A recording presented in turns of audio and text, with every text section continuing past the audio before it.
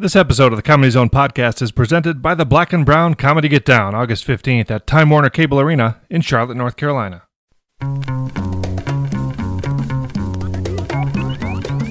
From the Comedy Zone at the NC Music Factory in Charlotte, North Carolina, this is the Comedy Zone Podcast. Find us on Twitter at the CZ Podcast and email us at comedyzonepodcast@gmail.com. Now, your hosts, Will Jacobs and Spencer Taylor.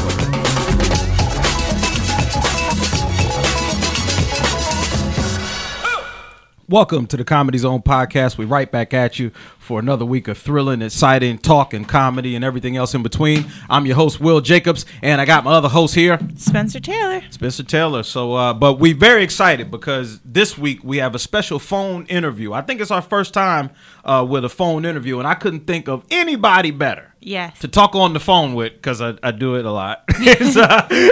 With Julie Scoggins. Comedian Julie Scoggins is on the phone, everybody. So let's welcome Julie. Hey, Julie, how are you? Hey, Will. Hey, Spencer. Hey, Brian. It's good. Now, where are you at right now? I'm in Tulsa, Oklahoma right now. Woo, Tulsa, Oklahoma. So it's a little bit early. Yeah, I bet it is. Well, it's so good to have you. Well, I want to definitely get into you a little bit and your background and everything else, but you just had a great experience recently. A lot of us saw it on television. You were on Last Comic Standing. Yep. After all this time and working at it, and finally got my 10 seconds of my 10 seconds of publicity on national TV. Wow, well that's fantastic. Now, as in terms of leading up to that, could you tell us just a little bit about your background in comedy, you know, when you got started and where it's gone from there? I got started in 1997. The Comedy Zone used to be out on Independence Boulevard at Outer Wild Road there in Charlotte. And my husband and I were going to the open mic nights on Wednesday nights because you could get in free. We were cheap.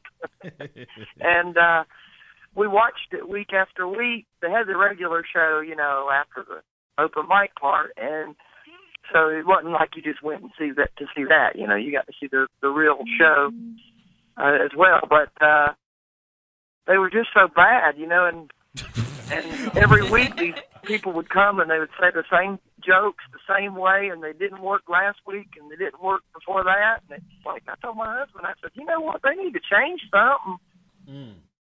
You know, and he said, well, why don't you do it? And I said, oh, no, I can't do that. Talking in front of people. So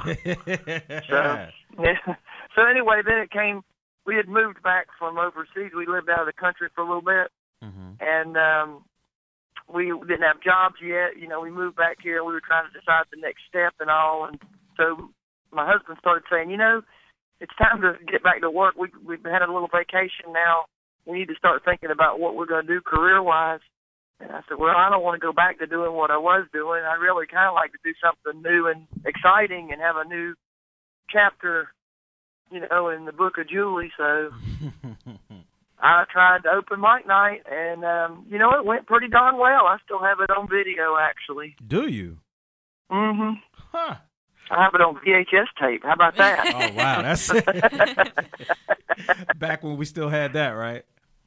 And it's really not that painful to watch. I went back and looked at it not long ago because I wanted to see if the tape had disintegrated yet. I was going to take it and put it on DVD, you know. So it was all right. I got some laughs the first try. I was pretty addicted, I'll say that. So once you hit that stage, it was just a high that you wanted again and again? I couldn't wait for the Wednesday to roll around each week. I went up every single week for months. I never missed one. Never, ever, ever. Wow. And from there, I don't understand these people that come to open mic nights. I don't see it so much in Charlotte, but in other cities I do sometimes. They have an open mic night the first night of the week, and the people will all come to see the open mic, and their support, their friends and family will all come to see them try their hand at it, and then they'll leave. You know, they'll come in and they'll watch the open mic segment, and then they'll all kind of trickle out, and it's like, do you want to learn anything or not? You need to stick around and watch the people that have been doing it a while. Exactly. Yeah, and talk to them. I don't understand how they do that. I guess they Well, that's the same guy. Sometimes I see open mic people come in and say, well, this is my manager. You ain't got no manager. That's your cousin. You ain't got no manager. So you go from there to nationally touring headliner. You're all over the country and out of the country and everywhere else. So how did this experience come about with Last Comic Standing? You got a phone call or somebody saw some of your stuff or what? I think somebody saw something online. Here's the thing I tell new comics, too. You know, the best thing you can do, it doesn't matter how funny you get if nobody knows about it. You know, if only the people that see you in the club are the only people that have that experience and become aware of you, then you're missing out. You got to have a YouTube channel. It's free. There's no reason not to. You can make video with your phone. You know, there's just no reason not to have it. It's just lazy. You know, Google it. If you don't know how to make one, Google it, figure it out, make it happen. There's so many people that are so funny out there, and they're not successful because they don't hustle a little bit. Right. And then there's people that hustle that probably aren't the funniest people, but they hustle. They're scratching and clawing and digging, and people know who they are. They won't be quiet. They won't go away. You know, they get the work, they get the bookings. And I think that, and I analogize it almost to like McDonald's. I don't know whether or not they have the best cheeseburgers, but they're the best at distribution and marketing and everything else. And it's show business. Right. There's a business part to it, and a lot of us focus in on the show part, but don't pay as much attention to the business. I've been guilty of that, and I know a lot of other people have. But you have a background kind of in sales too that kind of helps you a little bit, right? Yeah, I sold for Frito-Lay for a little bit. Yeah. And I was the chip chick. The chip? They used to call me. That product's not very hard to sell, really. It sells itself. But you had to be able to negotiate. I tell you what that I took from that, though, was that the Frito-Lay sent me to these classes that taught you about marketing. You know, and it told you, the mentality of the consumer. And everybody there's such an overload. There's such a sensory overload, especially now with social media and everything. And everybody's clamoring for your attention, and we're a channel changer mentality, and it's just click, click, click, and you're done, Yeah. And so you've got to figure out how to get people to click on you and look and want to be a part of what you're doing. But that's the amazing. I was gonna say that's the amazing thing about you is that you went seamlessly from almost one era to another, because you were performing comedy before it was all about social media. Yeah, it was VHS tapes. Yeah, it was VHS tapes and stuff. And then you went right into this era, and you fit right in with the technology, the Instagram, the Twitter. You're all over the place with the stuff you do. So it's almost like you went from one era to another and flowed right through it. A lot of people, aren't able to do that as easily. Well, you know what? It helps to like it. If you're doing it because somebody says you need to do it, and because some online tutorial about how to work social media says you need to do this many times a day, and you need to be this, and this, and how to produce shareable content, and there's all these, how-to guides of social media. But for me, it's liking it. I love interacting with everybody. And I know all these people that are like on my Facebook. They are people, I remember them. When I go back to their city, they come to my show, I remember them. It's legit, it's not like, oh God, that's some blip on, out in the Twitter sphere, that I don't know who that is. I put a face with that comment and that name, and I remember them. I have people come up to my shows, I swear, when they canceled Last Comic Standing, the first time, I thought I was on, and then they called me 15 minutes before showtime one night in the club. I get this phone call, and it's NBC, and they're telling me they pulled the plug. And you talk about, you know how it is. Y'all are comics. When you're getting ready to do a show, you got to get your head right. Yeah. And for them to drop that bomb in my head, and it wasn't just me. I know they were going down a list, and everybody, they were on West Coast time, see, so it was 5 o'clock their time, but it was 8 o'clock East Coast. And so, that dropped that right in my head, 15 minutes before showtime. So what do? You go out and you have your set anyway, but that's like consuming your thoughts, But I'll tell you something. I said that to say this. That night, I had some people come to my show that have been loyal the whole time, and this woman came in, had no idea about the Last Comic Standing thing whatsoever, brought me apple strudels that she had baked. Aw, that's so nice. Wow. Came in and brought enough for all the comics. She brought like this big old Tupperware thing and just said, "Oh, I made these for you guys," and so it sort of balanced it all out in a way. It was like, oh my God, I was about to cry, really. I mean, my fans are the best people ever. It's just not just on the social media. It's live and in person, Right. Wow. So you must have had a pretty big following that tuned in to watch you on Last Comic Standing. What was the, I guess what was, they did. What was the My feedback you Facebook got? and stuff's been blowing up with it. Everybody, and I know, for a lot of people don't comment. Like if a thread if a picture or something has 600 likes on it, a lot of times people are reluctant to chime in because they know now they're going to see everything everybody else says. Yeah. You know what I mean? And it's going to be constantly ping, ping, ping, ping. And Yeah, sometimes the people don't. Oh, yeah. You know what I mean? They don't want to be alerted every single time somebody else says something about what they said, or what they said something about. And so if you like a page, it shows you every comment that everybody posts after that. So I can't help but think that a lot more people see it than actually click on it and acknowledge it. That's So, a good point. Yeah, and everybody's been super, man. They've been just real supportive and like, we thought you should have gotten more time, and those people don't know nothing. Hey, that's the way it is. That's TV, So can you take us a little bit through the experience? You get the phone call and then you go up to New York to audition? Well, I got an email that NBC, the casting producer, sent me this email, and she said, "We saw your video. We've seen your video online," which is the YouTube channel thing I was talking about earlier. I think that really lent to that. And she said, "We'd like for you to showcase for us." Well, my first thought was, who is this really? Because I know my friends, man. They will yank my chain in a heartbeat. Oh, Damn. So oh yeah. So I Googled up her name, and lo and behold, there she was on IMDb.com with a bio that you had to scroll to see. I mean, this woman's been in all kinds of projects behind the scenes now. She's a casting producer, but she's done all kinds of reality TV and stuff. So she was legit. So I answered her back, and I said, yes, I'd love to. And I said, where are you auditioning? And she sent me a list and let me pick where I wanted to go. So I went to Nashville and did a set there. And then they called me back like in 3 days, and said, we want you to come to New York. That was in September. And so they wanted me to come to New York in November, and they paid for that one. Mm.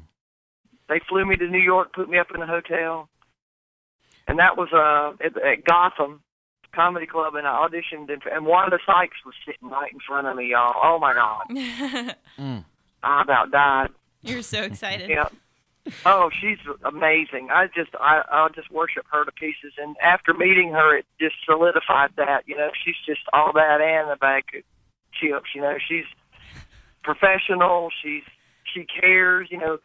I told her that night of the audition from the stage. I actually said, Wanda, I just want you to know that I think your leave the punani at home bit. I didn't say the real word. I said punani because we just met. You can't be rude. And I said, I just want you to know I think that bit's the best piece of comedy out there. It really is. And she said, you're in. Next. And then fast forward to L.A. 4 months later, and we're standing around backstage, and she comes over and says, hey, and all, and she goes, so you're going to do my, and she said pussy, but she goes, you're going to do my leave the pussy at home bit tonight? So she remembered that conversation. Yeah. she remembered that conversation and remembered meeting me and all that. It was very cool. That's a very big, high-profile, busy person, you know, and it impresses me when people like that pay attention to detail, even though it's not something that might help them later. You know what I mean? They're just involved in people, you know? Yeah. I love that. Now, if you can take us into the room, because I imagine you're back there with all the other people in L.A., back there with all the other people that are going to go out and perform in front of this big audience, national television. The judges are sitting there, Norm Macdonald, Roseanne, Keenan Ivory Wayans, so the whole deal. What is that feeling in the room like, being one of the comics and sitting back there knowing that you all are really competing for a few spots? I mean, what was that feeling like? Well, they put us in this green room that was really a soundstage. You know, nothing wasn't recorded. I mean, there were microphones in the potted plant. Oh, you wow. know, you own the whole time. And they did these interviews of everybody, like backstage, like on your way out. Like they would put the camera in your face and say, "Give us your thoughts on what are you thinking right now, and what's going to happen, and what do you think's going to happen?" And you know, they recorded everything. They got tons of footage so that when they got ready to put the whole thing together, they could have a whole lot of views, you know. So there was a lot that didn't even make it, you know, but they're going to make sure. I swear they had this sound stage fixed up like a green room and pictures on the walls of all these comedians that were deceased. And it was sort of like an homage to them. You know, it was like Joan Rivers and George Carlin and Richard Pryor and Bill Hicks and all these legends, you know. And every now and then you look up where a picture used to be and it'd be gone and there'd be a camera sticking through the hole. Woo. You know? Woo! They're watching. I know. They were pointing stuff at you every second. And they had food and stuff in there, you know, like little hors d'oeuvres and stuff, but everybody was so nervous they were just picking at it, you know. It was nerve-wracking. Wow. And then you go from back there out on to the stage. How was the performance? How did it feel? What was it like to be on that stage doing your thing? Well, they didn't let us hear each other. Okay. Oh, wow. And do you know why that was? What? Do you know why that was? I don't know. It might have been just streamlining the experience. I think that was probably easier than having a spot where we could all be. I don't think they wanted anybody influenced by what anybody else said. That makes sense. Because the auditions were that way. I mean, the Nashville audition was not. It was just an open room in the club, and they sold tickets, and it was just a regular, you know, Tuesday night or whatever, Monday night. But when we went to New York, they did that. They made everyone stay out, and they brought us in one at a time in front of, you know, to do our auditions. And I think that kept anybody from being influenced by anyone else's material and subject matter. You know, you just did what you did, you know, and I kind of like that. But the guy who went out in front of me that night in L.A. on the show was everybody was super funny, right? Because, or they wouldn't have been there. But this dude, I heard him, he was the only one whose feedback I heard. And I heard Norm Macdonald, I was in the wings, I couldn't see, but I heard Norm Macdonald say, "How long have you been doing this?" And the guy said, 5 years.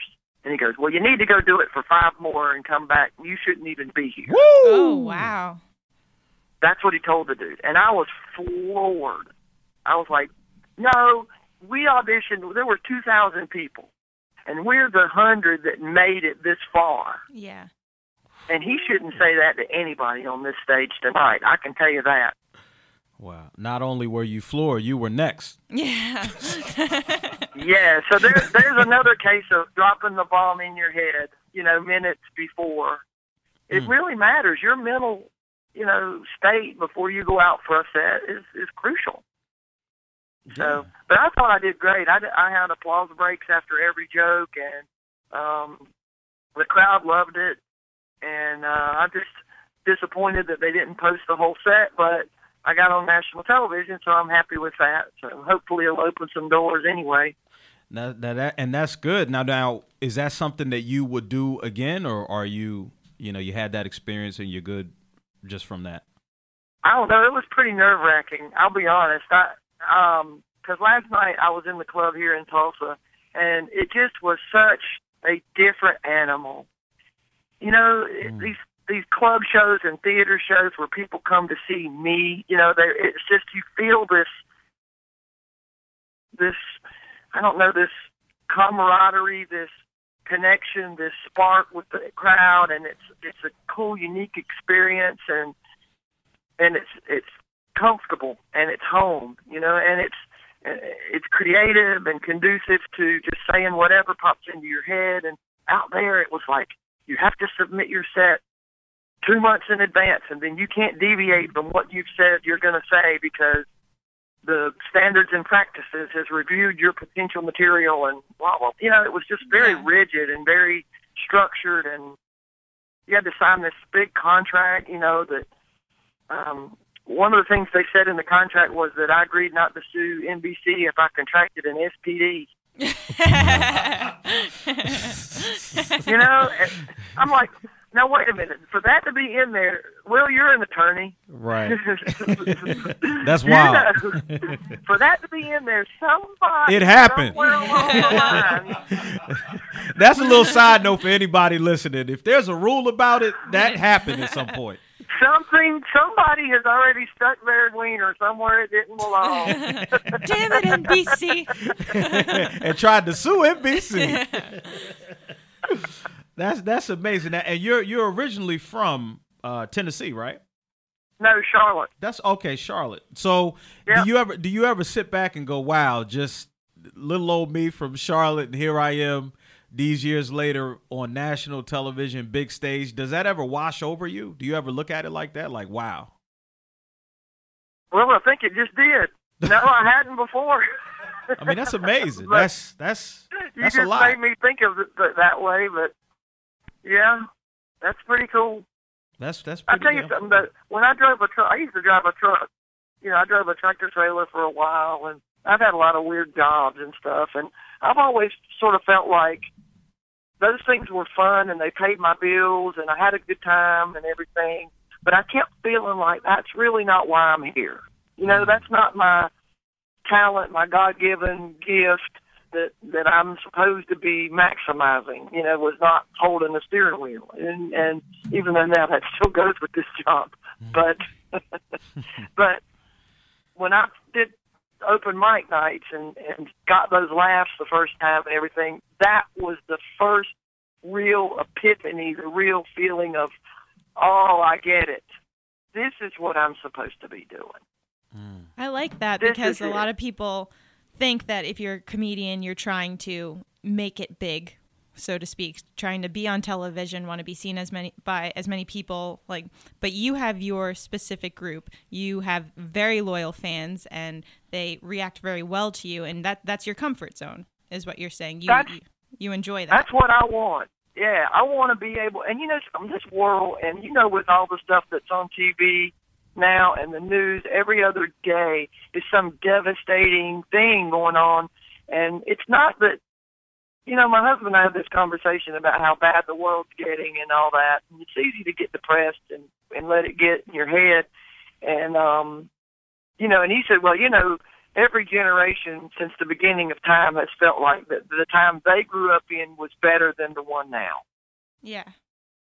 Every generation has felt that way. From the beginning of documented history, they've all felt that way. And you know what? We've made it anyway. And so that I try to remind myself of that. You know, you just know what we know what we know. We know what our childhood was like and what the world was like, you know, when we were innocent. But now people need comedy more than they've ever. And I think we're really performing a valuable service mental health wise to people, and even if it's just if it's in the clubs, if it's, you know, make somebody laugh in person, you know, just be a positive influence and do good, because something needs to counteract all the shit that's going on, and that's us. And I think part of the beautiful part about it is some of the reciprocity in that, because at the same time that we're providing that for the crowd, they provide that for us. You know, whatever we're going through in our lives when we hit that stage, that moment where we're up there and exchanging energy with the crowd and on that high, like I think people underestimate how much that does for the comic as well. Well, they don't know that mostly. That's kind of a behind the scenes thing that we share, that we know. But I'll tell you, one night this really made a profound effect. Had a profound effect on me when I was starting out.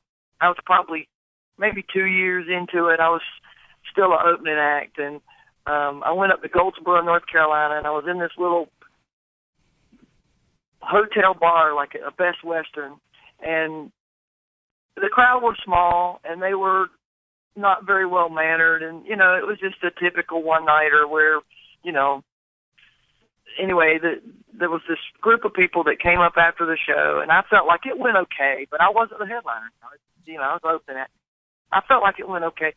But these people came up to me after the show, and this woman was like in her 60s, I think, and she just came up and she put her hand on my arm and she said, I just want you to know that 3 months ago, my 15-year-old son committed suicide. Oh, my goodness. And this is the first time I've been out. And you just helped me so much and just made this night so much fun. And it just gave me chill bumps. I still get goosebumps when I think of that.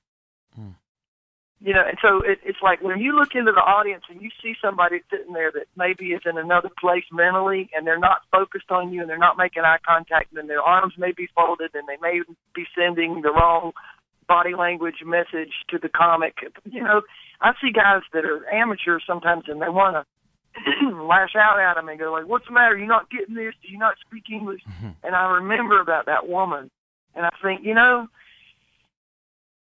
you don't know where they've been today or this week or this month and what path they're on and what struggles they're having, and you need to just be funny and do your job and try to connect with as many people as you can, and don't worry about stuff like that.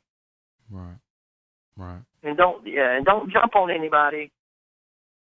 You know, I saw a guy rag a dude one night. There was a guy sitting in front of the stage with sunglasses on in the dark, you know, at night. And the comic just railed on him. You know, well, you think you're so cool, you got these sunglasses, but the dude was blind. Oh gosh. I mean, you know. Why wouldn't you assume that? What on earth? Think first, man. But so now you've had that experience, and you had the last comic experience. You've been all over the place. Where are you off to next after Tulsa? Where are you headed? Actually, I'm home for a week, and I'm going to be. I'm going to take a little time off, and then next Saturday, August the 1st, I'll be in Burlington, North Carolina. I'm doing a benefit up there. And then August the 2nd, I'll be there at the Comedy Zone with Nick Lewis. Oh. And we're going to do a benefit for his STAR program for the underprivileged kids. I can't wait to do that. I love Nick Lewis. And he's just a real giving back kind of dude, too. So. Well, that's great, I'm Julie. excited. No, yeah. I mean, that's fantastic. And I appreciate you taking the time out, and congratulations. Yes, congratulations on congratulations. that. Yeah, that's woo. Well, that's thank big. y'all for doing this. This is great. I want to be part of that because it's my hometown, you know. Yeah. Yeah. Well, we're happy to and have everyone you. loves you, Julie. Yeah. Anytime you want to come on and come sit with us, yeah, come in you person. are welcome. Come hang out. I am too. I will when I'm in town. When I'm off 1 week, I will. You can park your bike in here. You got a good thing. You can bring your bike in here and sit it in the studio. Oh, we'll roll it right in there. Well, it's been done. Well, we appreciate it, Julie, and travel safe, and we'll see you down the line. Thank you, Julie. All right. I love you guys. Thank you. Love you back. Bye. Bye. We'll be back.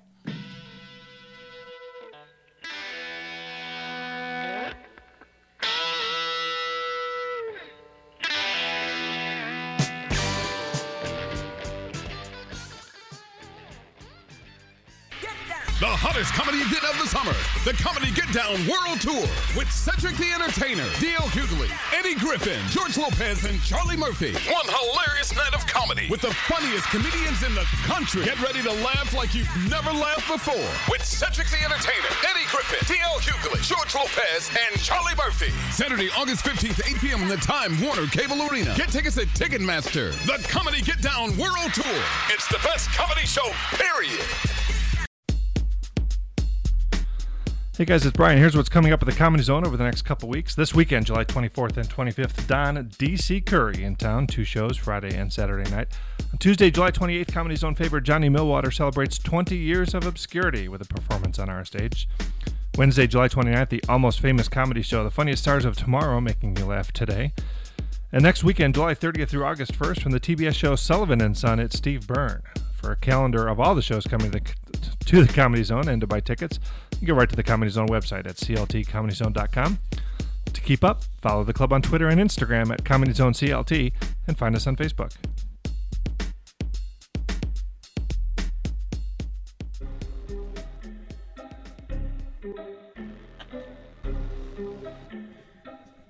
Welcome back, Comedy Zone Podcast. We in the building, coming in to Meek Mill and Drake, keeping it current for all the youngsters out there, right? That's what we doing here. But that's a perfect transition into Mr. Don D.C. Curry. How you doing today, bro? I'm good, man. What's happening? We good. So happy to have you here, man. We got comedy royalty on the podcast this morning. I don't know about that, but I'm glad to be here, man. Well, so you in Charlotte until through the weekend. How you been having a good time so far? Always in Charlotte, man. I was here last night, 2 tonight, 2 tomorrow night. Yeah, I enjoy Charlotte, man. Mm-hmm. I really do.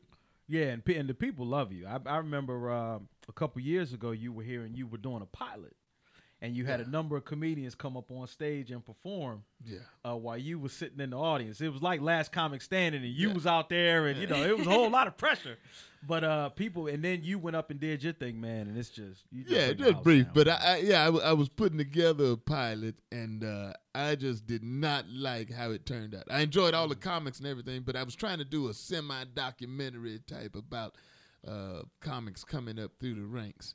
Oh wow! And I don't think my editor and I were on the same page. Oh no! And the product that he came up with just did not fit my vision. So I had to go back to the drawing board. I still have retained that footage though. Oh yeah, it didn't come out like I thought. Yeah, that was a fun night though, man. I remember when I performed after I got off stage, I met you and you said, "That was clever, brother. Clever." And I went home and told my wife that. She can't tell me nothing now. I said, "Look, you can say what you want." But Don D.C. Curry said I was clever, so you can call me stupid if you want to.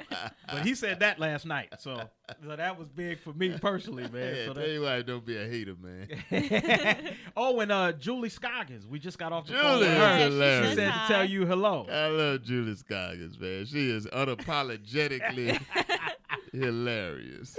That's what she said. Y'all rode bikes. Y'all ride bikes. Y'all yeah, rode bikes. She rides a Harley, man. She rides a Harley, man. Yeah, and I ride motorcycles, Harley Davidsons. Yeah, man. Wow, man. So you originally from Texas, right? No, Fort Worth, Texas. No, where you get that from? I got that off the internet, man. Yeah, the internet said you were from No, Texas. the internet also say I got 5 kids. That's a lie. Also, well, let me scratch off half of Say what I'm married. That's a lie. Damn, all right. I think, and on the internet, I think a lot they get me mixed up with the boxer Donald Curry. Really? Yeah. Huh. So now when he was a middleweight champion of the world, I used to take advantage of that. I got a lot of free. I ate a lot of free meals. Are you Donald Curry? Yes, I am. But no, a lot of stuff on there is just not true. All right, where are you from then? I grew up in Chicago. Chicago. Yeah. We got to fire our researchers. Later on, moved to Atlanta, and now I have a place out in Los Angeles and a farm in Georgia. You like the farm? I like the farm. Yeah, man. that's. I heard you got I'm animals, I'm vegetables. Dr. Doolittle. Yeah, I got animals, vegetables. Yeah, it's a farm. It's not a profitable farm, but it is a farm. Now, do you have people stealing from it or anything, or are you able to keep it pretty secure? Oh yeah, animals coming in. I have a lot of people stealing. My relatives mostly. A lot of thieves, you know. And I give most of my stuff away. Like, I got chickens, man. They lay eggs. I get them to the old ladies at church. Oh, that's nice. And I just found out all the years I've been giving them old ladies all them eggs for like pound cake. I thought it took like a dozen eggs to make a cake. Yeah. I give them a dozen eggs. They give me one little piece of a little cheap cake. And I found out that they don't take like a couple eggs to make a It's like 2 or 3. Them old ladies, man, been just ripping me off, man, for years, man. Oh, but you could tell with eggs though. Like I go to the farmers market sometimes and get my eggs. You could tell the difference. Oh, it's Yeah, it's night and day, man. Yeah. Night and day. They say the average egg that you buy from like the grocery store is 120, 130 days old. Oh man. Imagine that versus one that just dropped out the chickens behind an hour ago. Yeah, that's Very fresh, very high in protein, and very rich. They taste rich. Yeah, that's way better. So what is it about? Did you grow up farming? Did your family do that, or how My did you get into grandparents that? were farmers, man, and I grew up in Chicago, but they were in Georgia. And when I got in trouble in Chicago, they sent me to the farm. That was supposed to be punishment. I had the time of my life. My granddad had raised white-faced cattle and hogs, man, but he had a lot of vacant property, and that's where I raised my marijuana. My grandmama had to clear his eyes of all her friends. Yeah, smoke this, Mom. It'll clear up your cataracts. Now because I want the people to hear a little bit about your path through comedy. You got started in your late 20s, is that right? That's correct. And you were going to open mics. And, I've been going to open mics, man. I really like the open mics. You know, I like to see people starting, and I wasn't a heckler. Oh gosh. But I liked it. It amazed me the nerve that people would have, and I was always amused at people that were not funny, that thought they were funny. That was intriguing to me, man.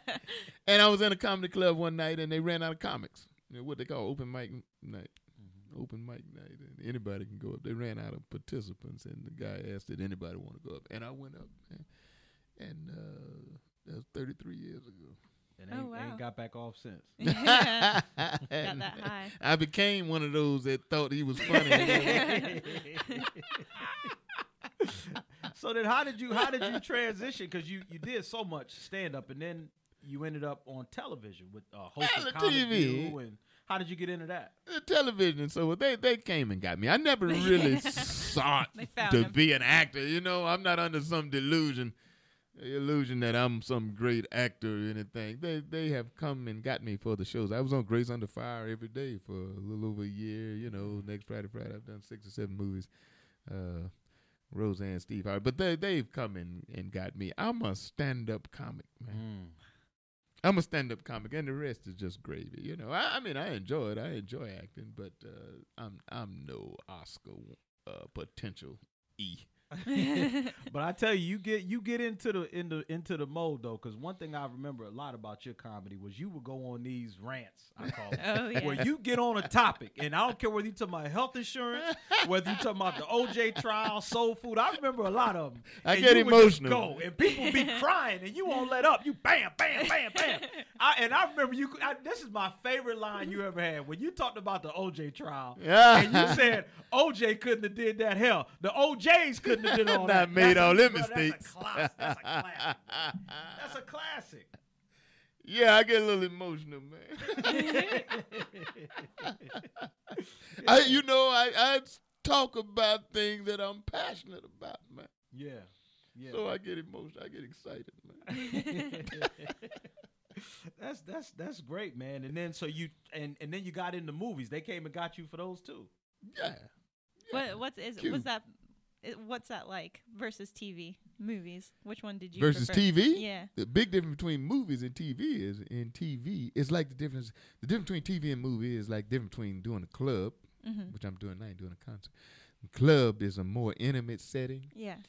And your subtle expressions, your subtle thing, all of that the people can see. In a concert, you get to be big, you know, which is why I prefer intimate settings really for comedy. In television, you have to be big.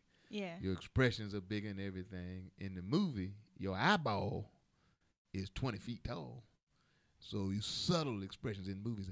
And that's the main difference. But the difference between acting and stand-up is in stand-up, you know, I'm the writer, I'm the producer. Yeah, it's I'm all the you. actor, it's all me. Whereas in acting, I may or may not agree with something I have to say, you know. Well, but when you're doing comedy, it's like that's the tension I always see a lot of times with comedians that do acting on TV and everything else. You got these executives that come in, and they try to tell you what's funny and what's not funny. Yeah. And it's like, hold on, I know what's funny. That's like when I used to do the Boondocks. And all of the white people in there would be telling me how to say the N word. I'd be like, really? I got this. They would tell me, no, DC, say it like this. I'm like, really? You tell me how to say the N word? Yeah, but it's all in fun. I did Black Jesus, and they gave me some lines. I said, I can't say that. I pushed the envelope, and I can't say that now. I ain't going to hell over this show now. Hopefully the Lord got a sense of humor. So who were some of your early influences with comedy getting started? Bill Cosby. Mm-hmm. And then he a just moment of waits. silence, right? Yeah, he waits. It's different now, man. I know how to silence the room. Bill Cosby, Dick Gregory, Richard Pryor, man, all of those guys, they were trailblazers, man. Among other things. There's a whole lot going on with them. I'm not talking about the negative stuff they did, but on the positive tip, they were trailblazers. Red Fox, they were hilarious, but they were thought-provoking. Very much Yeah. so. They spoke about social issues. They talked about social issues, which I'm not hung up on that. I mean, that's what I do, but I appreciate some comics that have nothing to say about nothing. But I just don't see how you can have the vehicle to speak on the issues that matter and just ignore them. I don't see how you can do that. And what I deem to be mature, effective comedy is thought provocative, and that takes some work. It is more work. To take something serious and something that people are going through and make it funny. Exactly. Yeah, relatable. Exactly. So, Exactly. so then, do you feel like it's comics' responsibility to do that? Every comic, or is it just you find your own lane? And No, that's just what I do. Mm-hmm. I thought Jimmy Walker was funny. Mm. Straight clown. I think Gallagher's funny. Busting watermelon or whatever. Because it's all kind of thought-provoking things with that. But I think they was funny. I mean, Drew Carey. I mean, I like a variety of people. But I really liked that died. Not Sam. What's the guy had the beard? He died not long ago. He was an atheist, which I ain't agree with nothing he said, but he made me laugh. George Carlin. George Oh, Carlin. yeah, George Yeah, Carlin. I was a big fan of George Carlin. He was an atheist, at least. I don't know. The last minute he may have changed the heart. That happens sometimes. I'd rather believe and be wrong than not and be wrong. Hedging your bets. Right, I ain't no clown. But I liked him, and it just shows you the power of comedy, man. I ain't agree with nothing he had to say. He was an atheist. But he made me laugh, man. Yeah. George Carlin was hilarious. He made me laugh. He made me think, even though I'm no atheist, but he made me think, man. Right. And that That's seems amazing. to be, for the shows I've been to that you've been in, your audience is smart. The things that they pick up on, they came out to laugh, but they also, you can tell that it's thought-provoking stuff that they responded to. Yeah, I would say that my quote-unquote fans expect me to deliver my take on whatever. Like my real fans, they know that tonight I'm going to talk about Bill Cosby, Trump, 50 Cent on a dollar. I mean, they just know that I'm going there. Yeah, that's. I mean, we in times now, man, where it's so much racially charged stuff on television. Man, they writing that, man. It's all there. Real life is literally right now. I hope you think you looking at one man that's gonna vote for Trump, because if he becomes president, I got at least 8 more years in comedy.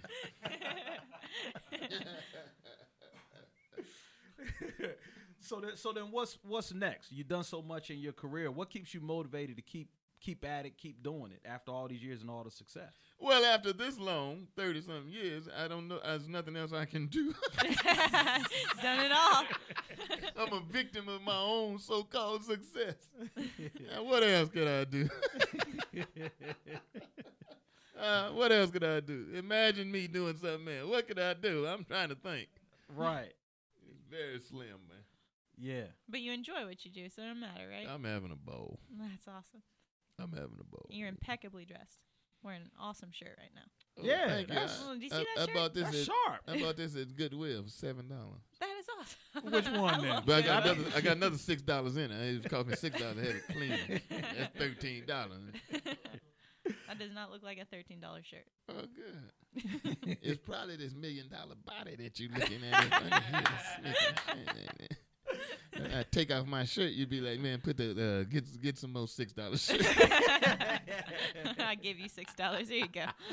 Treat yourself. Well, we could talk to you all day, but we getting the raps on, so we got to roll out. Oh, I'm sad man, it's a almost. pleasure, man. It's a pleasure Yeah. meeting you Pleasure. and talking with you. How's for a your few career minutes, man. doing, man? It's going well, man. It's going featuring, flying all over the place, trying to make this thing happen, man. Yeah? Yes, sir. Good, man. Do your thing, man. I'm Yes. happy for you. I appreciate it. Well, that's all the time we have left on the Comedy Zone podcast for this segment, and then we're gonna come back. I'm still learning this radio thing. We're still I feeling be it bugging out. up all the time. I ain't gonna lie. I'm like your wife. You ain't rap too tight. No, I ain't man. rap You too got tight. a problem. I guess I ain't clever as I thought I was. So. But thank y'all so much for stopping in. And Twitter. Let's talk about DC's Twitter. Yeah, follow him at Don DC Curry on Twitter, and then at DC.Curry.18 right on Instagram. And if you want to Yeah. page it, Very what's your good. beeper number if they want to page you? Yeah, your social security number real quick. Everybody's a comedian, you know. All right, we'll be back.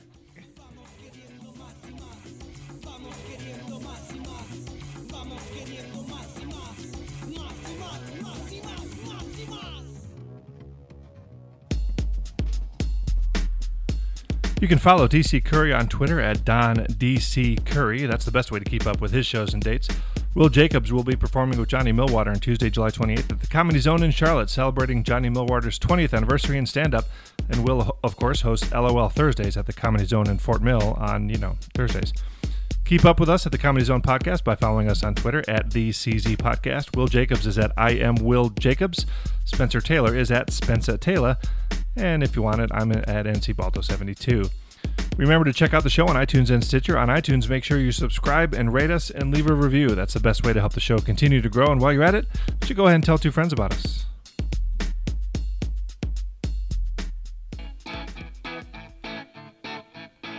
Welcome back. Boo. You don't remember that? No, I don't. Welcome back, Connor. You remember I have that no show? idea what that is. You remember that, Bri, right? Welcome back, Connor.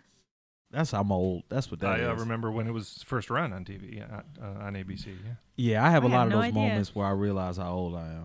I was looking at something the other day, and do you remember when? Look, this would be a test to see how old the audience is. When the HBO logo used to start up in the stars and then come through a city, and it'd be Yeah, it was kind of metallic and shiny. Yeah, you don't remember none of that, do you? No. See, that's that. See, I remember HBO was so starved for programming at that time, they did a 30-minute show on how that logo was built. And Oh, like man. how, because it was a big metal logo. They did a 30-minute, like, here's how we made our logo. They were They had starved nothing to for talk about. programming. yeah, it's a whole different world now. But that was a fun interview. Oh, that was Don so much DC fun. Curry, he's a great dude. His energy, we were saying, is like infectious. Yeah. Like we left pumped. Yeah. Like he left and we're like, yeah, that guy. We're all Damn excited. right. We ready to go for a cause, and we don't let's just we're- find something yeah, for us to go do. something's going down. He got that kind of energy, and they oh, look at this. Once a show, just to let you know, we could get canceled. Every just walks in. once an episode, the owner of the Comedy Zone, Mr. Brian Heffron, leans his head in and gives you that look like, "Don't fuck it up," and then he goes right back You're out the expendable. door. Yes, we Just are leave very us. much expendable. Yes, so, but that was a great interview, and it was a lot of fun. But I want to talk about something else that was fun. This past week, Nice segue. I got this radio thing down pat, baby. No, this past week, Spencer and I got to participate. I was the host, and Spencer actually closed it out. You were the last person to go up there. I did close it out. Yeah, we had a Funny on the Fly. Yeah. Which is kind of a novel concept, at least in this area, where the comedians that participate get the topics that they're going to talk about like a half hour. Yeah, half hour before the show. And so there's 7 topics. You have no idea what they're going to be. Yes. A lot of them, some of them are weirdly specific, and some of them are kind of vague, and you just have to write a 5-minute set based on what you're given. Which is crazy because comedy's hard enough when you know what the hell you gonna say. So to be able to take, but you excel, and I'll say it because I know you won't. You excel in that format. Something about the way your brain works, you can take those things and just put gold up there. I mean, that was. Well, thank you. Yeah, that was very admirable. The way you do those things. Praise makes me uncomfortable. Yeah, I know. That's why I keep doing it. And the way you look, just the confidence and the way you breathe when you're up there is very calm, and you're in control of the situation. You're like a puppeteer for 200 audience members. You control all the emotions. The energy runs through you. You're just trying to make me more and more uncomfortable. Yeah, I want to see how red I can get your face. But no, it was fun. Everybody had fun that participated. That's a really fun format, and it kind of makes you have to think in a different way. Yeah. There's people don't know this, but you do the jokes that we do just over and over and over again, and you might get writer's block at some point. You just can't think, because when there's no guidelines whatsoever, it's just you. It's just what do you want to talk about. Mm-hmm. And since I mostly write jokes instead of like talk about my life, you're more of a storyteller. You kind of talk about your life, and I'm more of a short joke writer. That format really works for me because I have guidelines, so it's not just random. Okay. Because since I don't really talk about my life, I just have to pick and choose what I'm writing about. And when there's guidelines, I get this panicked feeling, and it makes me write better. So I really like the format a lot. Yeah, and the people loved you really from top to bottom. The comics this past week. Yeah, this past week was one of the best shows. I think the first time people were still kind of feeling it out, and a lot of people are like, oh, I'll just go up there and dish, like just see what I can talk about. And then they get up there and they realize they don't really have anything to say when it comes to things your cat says, like they get real nervous. Right. So it was interesting seeing from like the first show to the third. Do you remember one of the topics that you got? Like what kind of topics? Oh, I remember lots of the topics. Like what was that? Like what are a couple of things they done gave you that you had to go up and do comedy on? This last time that I had world's worst panhandlers. Oh, yes. And, so that was fun. And then the time before that, things that your dog would say if it could talk. And I liked that because Can you tell us what? Because I remember that. Please tell the audience what you got up there and said. I did a lot of jokes for that one. Which one? The one about the style. Oh, I said that my dog likes to watch me have sex, and he's like, "Look at them doing it me style." See, I love that shit, and the audience loved it too, man. Yeah. That's just. Bam, bam, bam. So that was fun. So what are you off to next? What do you got going on next? I'm doing a show in Greenville, South Carolina is my next show, and I think that's in a couple weeks. I'm real bad at it. I think it's in a couple weeks. It's somewhere at some point. But I don't know the next show here. I think I might be performing here on Tuesday. Okay. If I can get out of work on time for one of Debbie Millwater's shows. Oh yeah. Debbie has a lot of cool stuff. Yeah. Going on here, so that's good. Then. What you need to do next time as a host, you should get topics. Should I get topics? Yeah, because you use your material and it's funny and it warms us up. But I think it'd be even more entertaining to me to watch you struggle with some new topics. Well, the only time I really get to do that is between comics. Yeah, I'll take something. Yeah, and you're very good at that. So maybe we'll throw some topics at me and see. Yeah, just like 3. You could do like some of your normal set and then like 3 new. And I want to pick them. I want to pick his topic. I'm gonna pick them. We've been trying to talk Will into since pretty much the first show. I've been trying to talk Will into doing it. Oh, come on. There's always some excuse. I got a hamstring or an earache or something. Yeah, my ear hurts. My green shakes, they make me shit.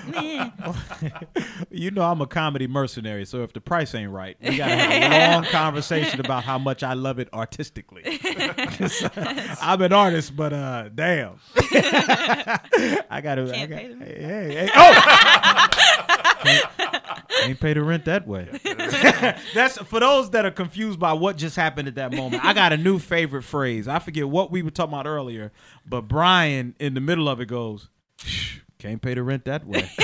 And now, no matter what we talk about, whether we talk about Jared from Subway, it works for everything. Right? Some Hollywood breakup, whatever it is. My final line is, "Well, can't pay the rent that way." It's a little long for a hashtag, though. That's my only thing. We I gotta feel like get that it can't started. go viral. Yeah. Maybe you could take the first letters or something like what? CTPT RTW.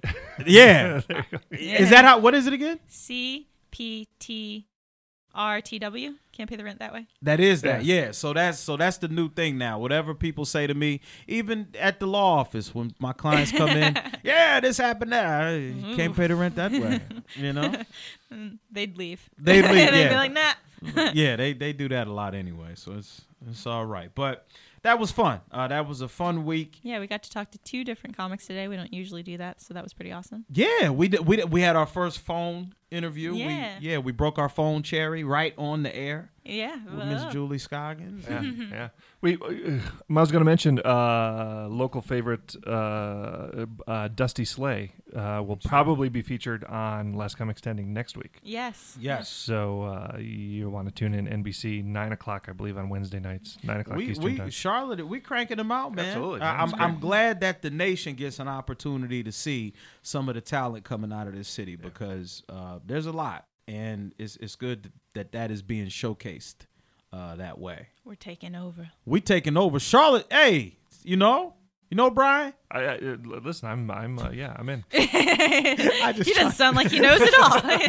I just like to make Brian say things on the spot. You know what I'm saying, Brian? that is that is certainly I hear you. That's street. part of my hypothesis. Yeah, you can't pay the rent that way. You can't pay the rent that way. So anyway, that was fun. We're going to get out of here, and we'll see y'all next week. Peace. Bye.